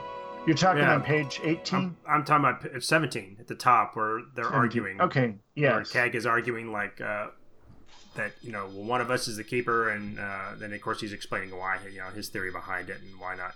It makes it easier to observe somebody if you're amongst them. And then, of course, the discussion of who is, and of course, they naturally turn on Clores because, he's by himself, and he objected to the plan to try to escape and try to talk him out of it. And of course, Kai gets a little hot-headed, so he just says, "Get him." One thing I like though is that Kag's supposed to be like this caveman, and he when you look at him on his own, he looks like this hulking, strong thing. But when you see him with the others, he's actually shorter. Yeah, I don't think he's supposed to be very tall. Yeah, he's probably Wolverine height. Yeah, exactly what I was thinking. Yeah, but he does explain. I mean, Clores explains why why he was captured by himself. Apparently, him and his wife, and she was smart enough to not to walk into the trap, and he got. Of course, Bergman says we can't. There's no way to prove that. But this time, since we kind of know the results, I wonder if Koenig had already talked it through with Clores at one point and explained to him, "This is what we're going to do. I'm going to stun you. You pretend to die, and that way we'll kind of put the captors off guard, and so you can come back and kind of spring your trap." I don't know. I like that. I like the picture of Barbara Bain there at the bottom panel. The face, just her face. That almost looks like that's referenced from an actual photo, like a clip from the show or something. Definitely. Yeah. He's dead, John. Yeah. Exactly. They got it wrong, but the phaser was set to stun. He basically says that. Yeah, but you don't know what his anatomy is. That might have killed him. He does say, of course, Kag says he was physically weak. And then, of course, they do the typical trope of Bergman is going to somehow try to discover how the ship works, not knowing the language, not knowing the instruments. Not knowing what button attaches to what. Yeah. Not know how to do anything. But I guess if you look at it long enough and study it long enough, you can figure it out. Well, every spaceship has to have certain controls, but you figure you're going to have a pilot station, you're going to have life support, they're all going to be separated by function. But true. I mean, if you were to get in a Russian car, you could probably figure out how to drive it. But I think this is a little more complex. But again, that's a good analogy. Yeah. Well, actually, it actually resolves it for us in panel 3 there. Bergman can connect psychically to machinery, kind of like Forge, I guess. He can meditate with it and figure out what it is, because he's like, this sequence seems to be the ship's astrology. What is it? Yeah, astrogator. So this right here, it took hours. It says there, it says there in the text, though, it took him hours to interpret it. Do you think he's really kind of, because they never showed anything like that in the show, that he's some kind of a technophile? He can he's like Geordi, and he just loves machinery. He can he can sympathize with it. I mean, the thing is, in my job, sometimes I have to sit there and figure stuff out, new applications and such. And I've always been one of those guys that wants to sit there and figure something out before looking at the manual.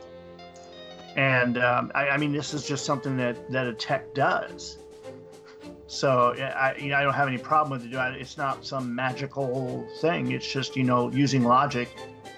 Well, he does have an artificial heart, so maybe that gives him an edge. Mecha empathy. Yeah. All right. And this, of course, is where we turn into who the zookeepers really are. Yeah. And I didn't know what their plan was here. Okay, they're going to kill him, and I guess. Okay, so they could say their plan works. They kill him. The rest of them come in, and they could say, "Well, I don't know, he's dead," or the guards came in and killed him, or whatever. And are they just going to keep running around the ship, or are they eventually going to go back to their cells? Because they're there to observe the rest of them. But we don't find out. It just seems like they weren't thinking that far ahead. Well, again, I think that like these people right here, they're just part of that race. They're not the actual leaders of the race. They're just the zookeepers, not necessarily zookeepers, but the people on board the ship who's got to make sure things keep running and they keep the illusion going. Yeah. So when they're presented with this situation, they really, they're just flying by the seat of their pants trying to get everybody back in and using the illusion that they're part of them to work that, but they're not any smarter than anybody else. No, they do reveal on 20 that they tell him that they regret having to kill him, but they still have two other another pair. So it seemed like they did want pairs because everything else was male female, except for Clores. So why did they keep him around? He's obviously not going to be able to reproduce, so I guess he'll be the limited run. He'll be the special edition to the zoo. Come see him before he dies. So, limited time only. that's right. Maybe they're going to buy another one off of eBay, Space eBay. Well, I guess they're like on safari. They're not the zookeepers so much as they're out gathering the animals so they can come back and hand them over, I guess, to whoever on their planet has the zoo. I forget, did any of them say how long they were captive? They didn't say. I think they said... Well, they did say that the two that are actually turned out to be the keepers have been there the longest. So I guess they were there. When the others showed up, they could say, well, we were here, we were captured and they didn't really explain why they're... I mean, it's up to Koenig. Koenig says, well, what better way to observe someone than to be amongst them? Mm-hmm. But that's his theory. They don't actually come out and say why they're doing it. They were just, maybe they were bored.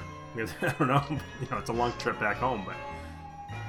And then, of course, Koenig springs his theory that how he figured it out, and that he worked it out with Cores, and that it's odd that he explains to him that he figured out who they were. They still have a gun on him. He has his gun, but he says, "Okay, go ahead. It's your ship. We're not going to stop." Yeah, you're right. Yeah, it says, "Go ahead. It's your ship." And they say that's being that's smart of you, because we got the upper hand, and they make some crack about you have to let the animals know who's the boss, and of course that's when Cad comes in and kind of gives them literally a 1-2 punch from all of his arms, and he says 5 knuckles his master, and that's it. He knocks out I think it's Silray, knocks him out, and then of course Jalen's disarmed. And then Bergman gets to go back, and the next, that bottom panel, he's already they're plotting to go back to Moonbase, so they've got back to Moonbase. Yeah, I think it's kind of short-sighted for Moonbase Alpha to be the first stop. Well, he doesn't know where where the others come from. Well, wouldn't they be closest to Moonbase Alpha, since they were the last ones collected? That's true. They picked them up last. That's true. That is true. Why not set it for Earth? But then again, he'd be abandoning everybody else from Moonbase Alpha. That's true.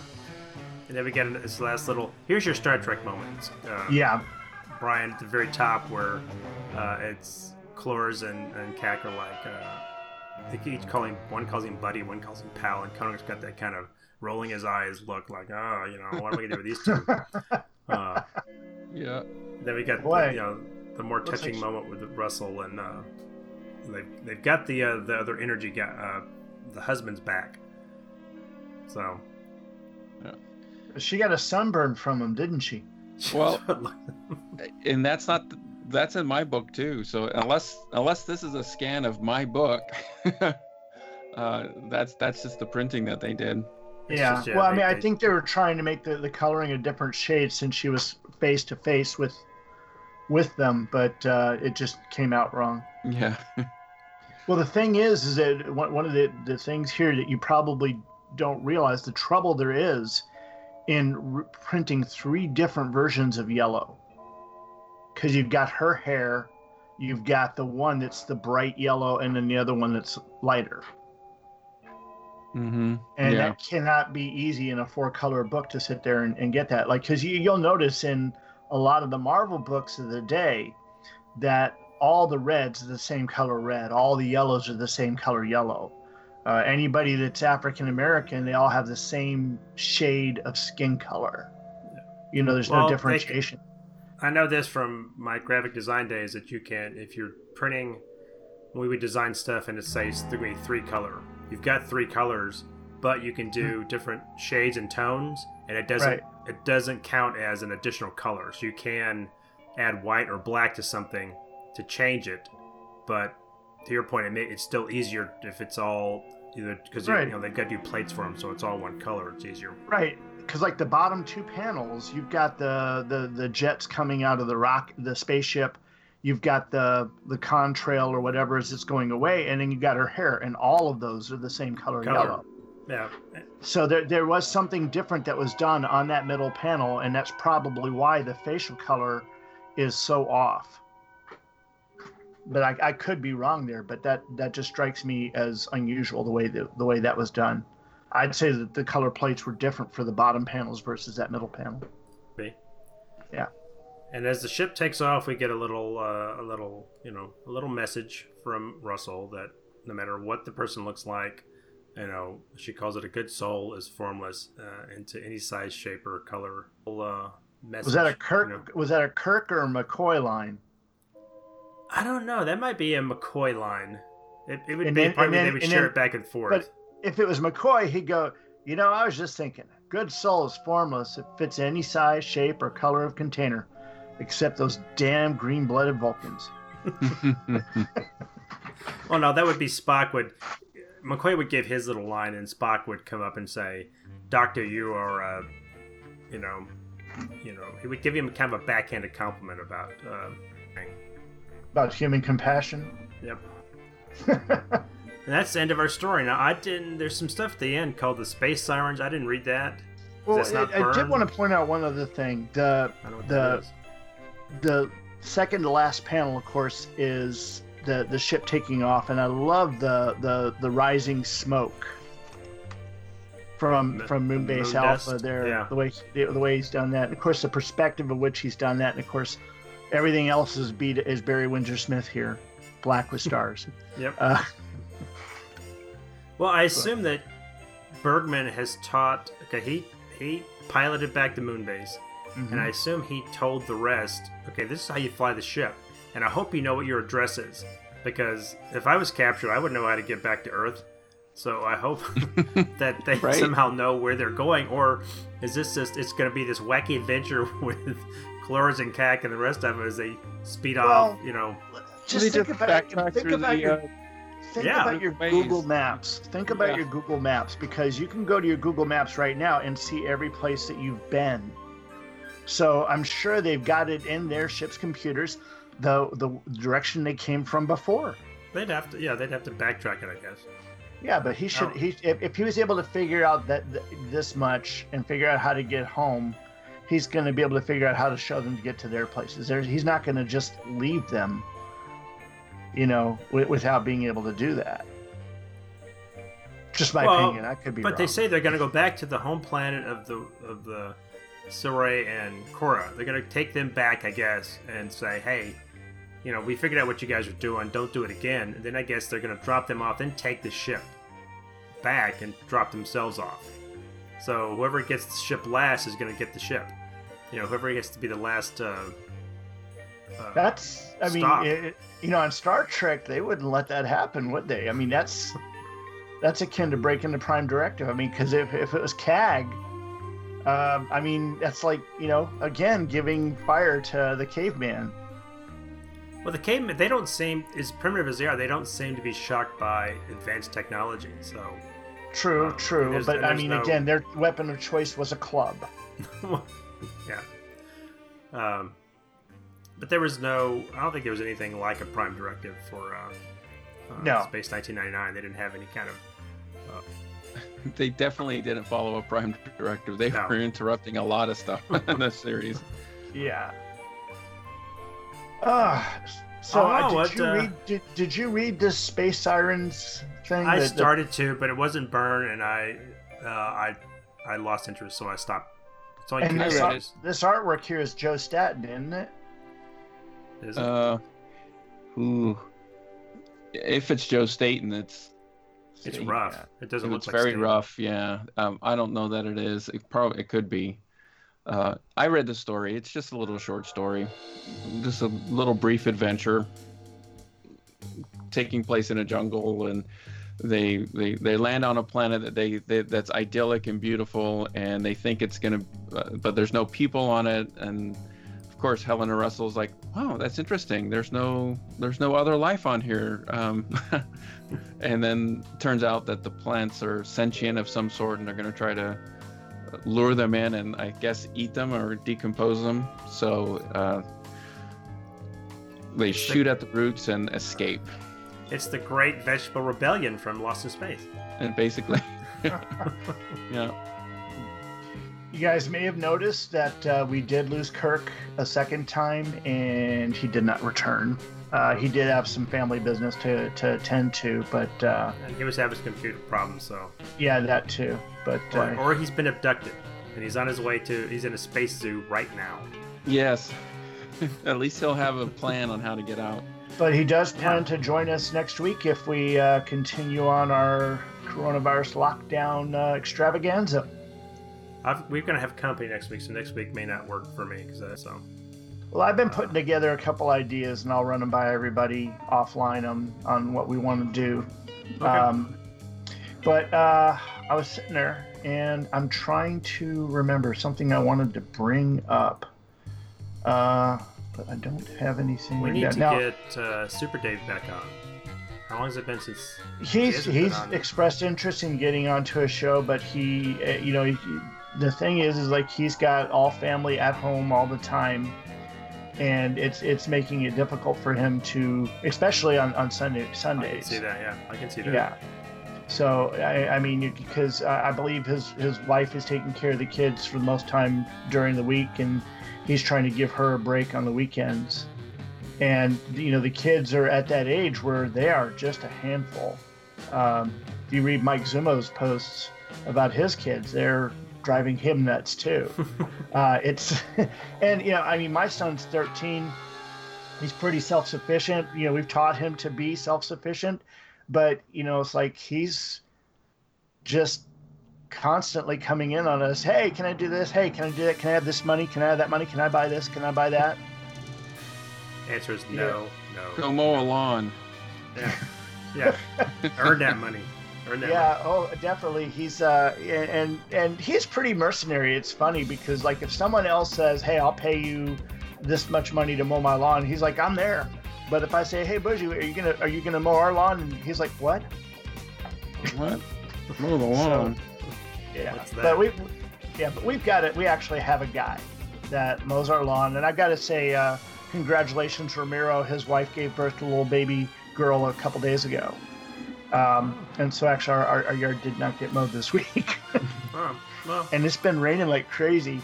My mom said back in Denton, but she's not too far from here. It's just been raining like left and right. Yeah, the last couple days have been really, really nuts. I've had to go out and check the house and make sure everything's okay because it was blowing all the branches off the trees. And the lightning and thunder was just insane. Because we it's funny, we finally sat down and watched Tiger King on Netflix, and the lightning and thunder just kept interrupting. We actually would have to sit there and back up and play over because we couldn't hear over it. Wow. But Tiger King is definitely a dumpster fire car wreck of a documentary. It's just insane. And what makes it even worse, have you guys watched this? I have heard bits of it. I haven't watched any of it. No, I'm not watching it. But you've heard of this guy, Joe Exotic, the guy that ran the zoo up in Oklahoma that had hundreds of tigers there, along with lions and other big cats. Mm-hmm. And my brother had met him a while back when they had the tornado hit over there, and it was around the same time Sharknado was on, so all the news called it Tiger-nado. And my brother, he did not have kind things to say about Joe Exotic. Of course, Joe Exotic is now in prison on a murder for hire plot. So watch that doc. It is, like I said, it's a dumpster fire car wreck, but you spend the entire time watching it going, oh my God, what am I watching? 7 hours, and then there's an 8th hour follow-up with Joel McHale. That's interviewing 7 hours of my life. I'm not going to give up for that. Okay. Now another show I watched that we binge watched was Upload with Stephen Amell's brother Robbie. I saw that, but I haven't watched any of it. And that is, it is a comedy. It is so messed up. The concepts that they come up with that are just insane. And you know, it's really interesting. The characters are compelling too. Robbie is very charismatic in there, and the female that they got in that the romantic foil is interesting. But yeah, and the first season's out there, and I think that's on Amazon Prime. And that was a fun show and interesting concepts. Cool. Yeah, that's what we've been doing with our spare time, is binge watching stuff like that. My wife is watching.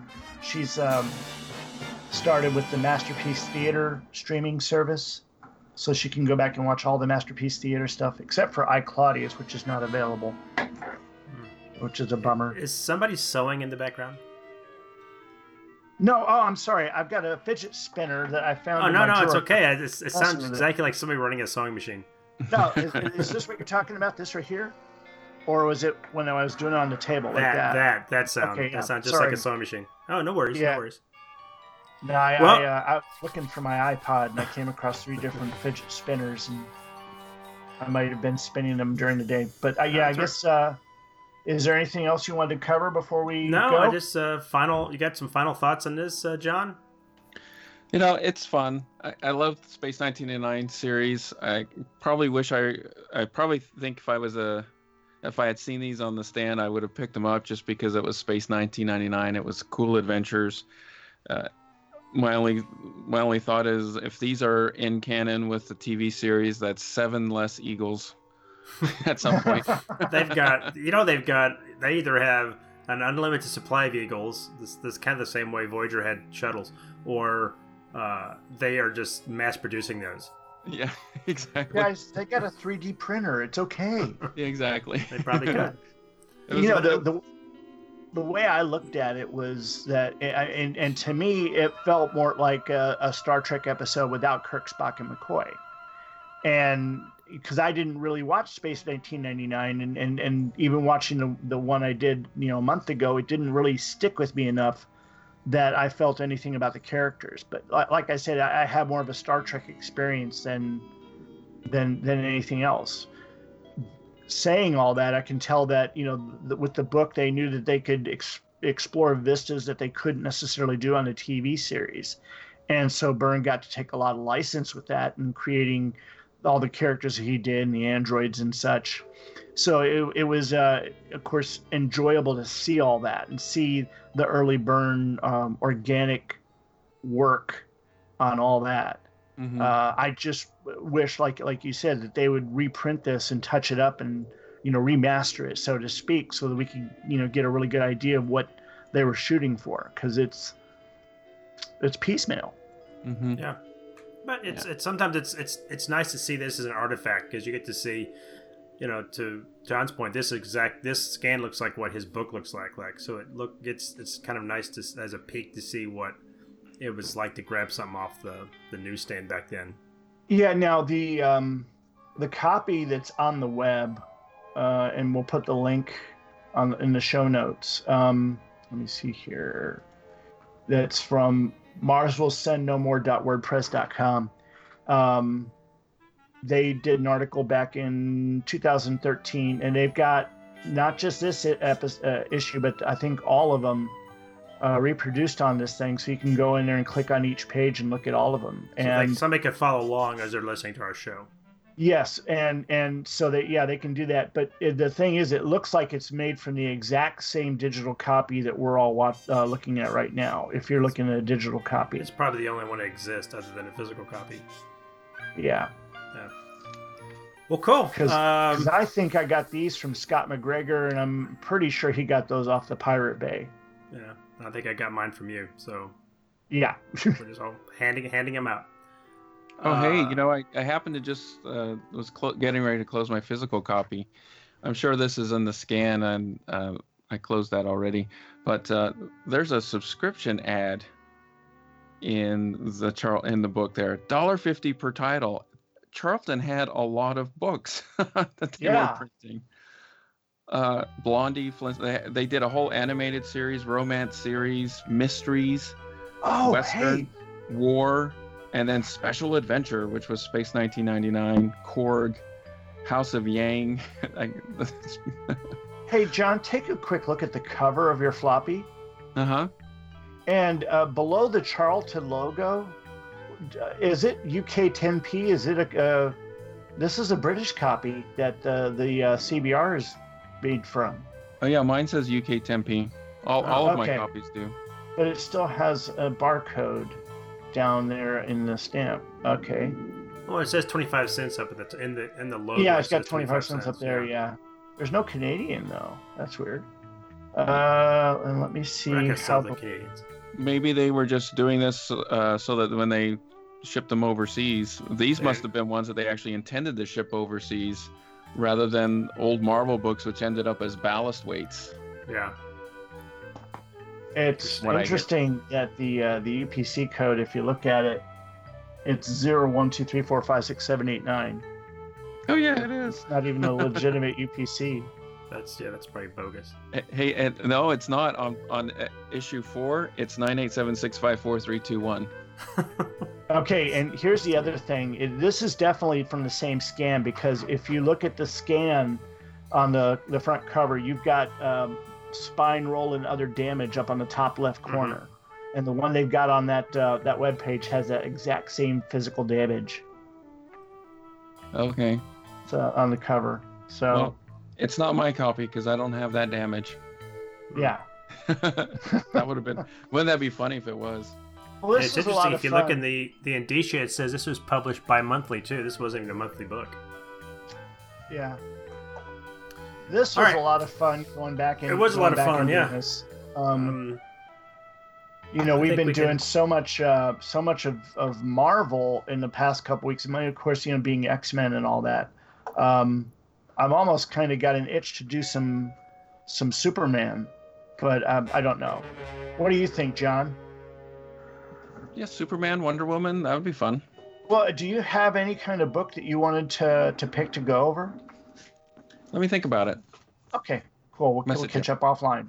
Yep. All right. Who wants to take us out? I'll take us out. Excellent. You brought us in, right? I'll take us out. Alrighty. Okay, well, that's our final thoughts. So for Third Degree Byrne, I am Tim Elliott. I'm Brian Hughes. I'm John Hyatt. Adios. Bye. The totally unforeseen accident on the lunar surface has caused very serious repercussions here on Earth.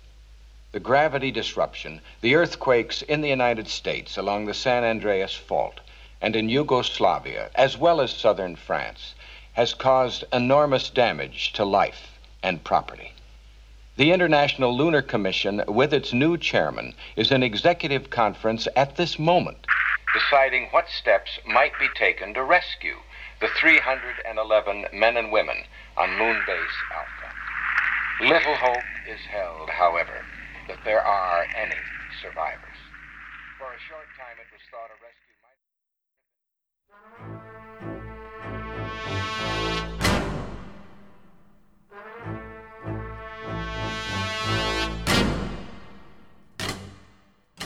Thanks for listening. You can find us and many other great shows at twotwofreaks.com.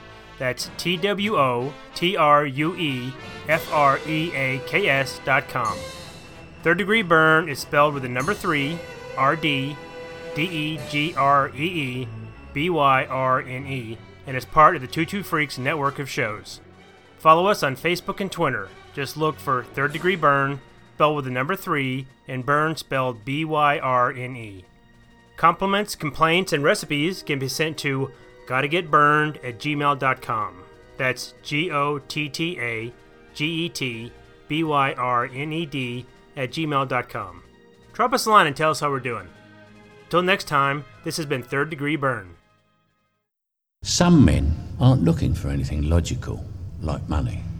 They can't be bought, bullied, reasoned or negotiated with. Some men just want to watch the world burn.